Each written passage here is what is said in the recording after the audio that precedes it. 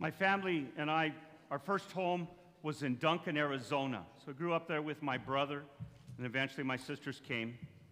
And we lived next door to a man named George. We could call him George as little kids there. He worked at the mines in Morenci, Arizona. So he'd wear his hard hat and get his lunch pail and take the van, along with other men, to work up north in Morenci. But in the meantime, there was a beautiful big garden between our house and his. And many days he'd be out there as my brother and I are playing. He would till the soil with this big machine there. He will get a wheelbarrow to pull out weeds, but also rocks, stumps, other things that were in the way of this big garden. And it took a lot of work. He'd be out there often, even in the heat of the day, watering and nurturing and producing good stuff. And one day he'd come up to my brother and I and said, "Here, give this to your mom." And so we would have wonderful meals based on his garden. I learned as a little boy that it takes a lot of work to be able to nurture and cultivate and grow good produce.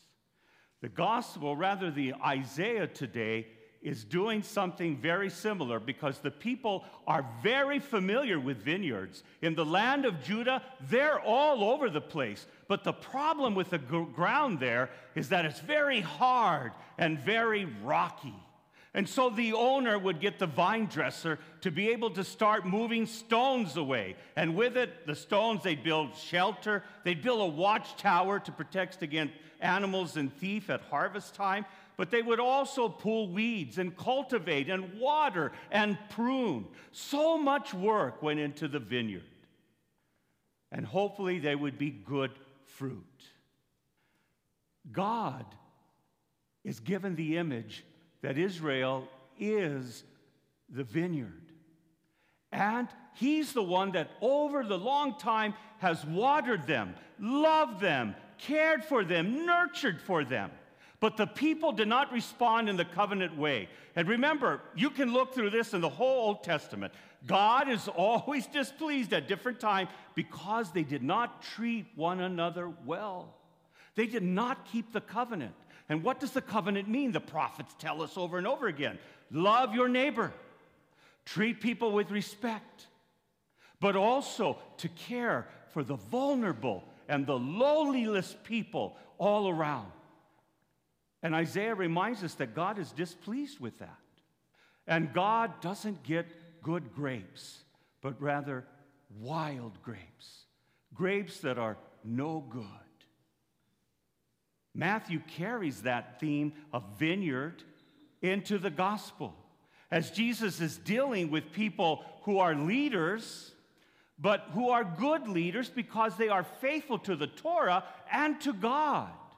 But they are blind to God's activity right in front of their minds and in front of their eyes as well. And so they refuse to listen to John the Baptizer and also to Jesus there. And so the scriptures used by Matthew, who is also of the Jewish faith, and the community that's heavily Jewish, but now follow Christ, is that he uses the scripture, the stone that has been rejected by the builders. In other words, it's no good, get rid of it. Turns out to be the cornerstone. That's Jesus. So for people at that time, all types of people, Jesus becomes, and his teaching becomes a stumbling block. Something that gets in the way, something that prevents them from trusting God, living the life that we're called to. And so I'd invite you to think about for a moment the stumbling blocks that you and I experience in our faith journey. Sometimes the teachings of Jesus can be a very stumbling block for a lot of people. It's so interesting now that there's some number of Christians who really don't take seriously God's call through Jesus that says, love your enemies. Love your enemies. And it seems more and more people are justifying cruelty, mistreating people, demeaning, and using language that belittles people. And it seems to be okay. And that's a stumbling block for some. Well, Jesus really didn't mean my enemies. And we find that as a stumbling block, that we cannot love everyone. Look at all the horrible things that these people have done, or look what they did to me. And the stumbling block is, I'm not going down that way. I will not learn to love my enemies or people who think differently than I do.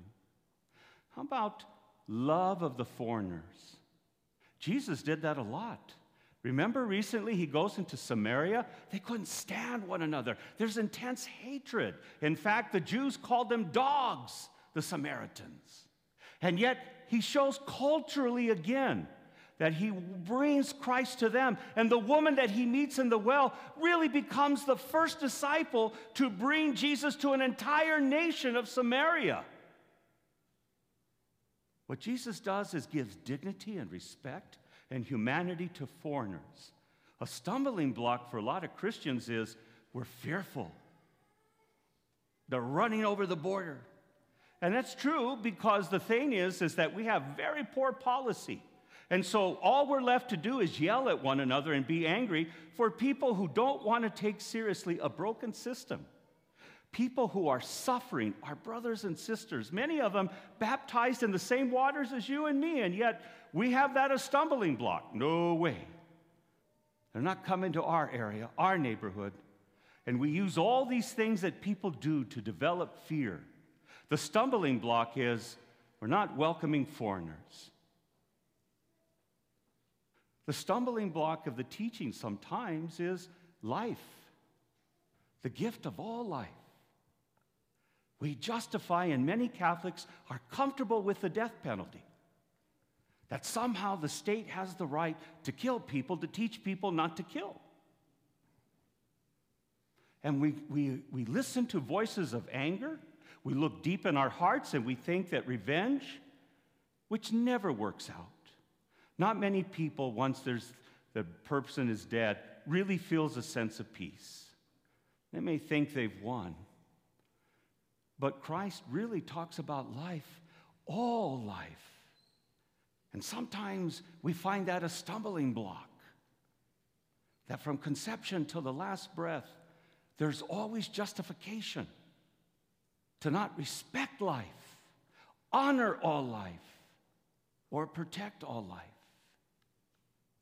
Sometimes the stumbling block for us in our society today is the lack of time that we give to form our faith.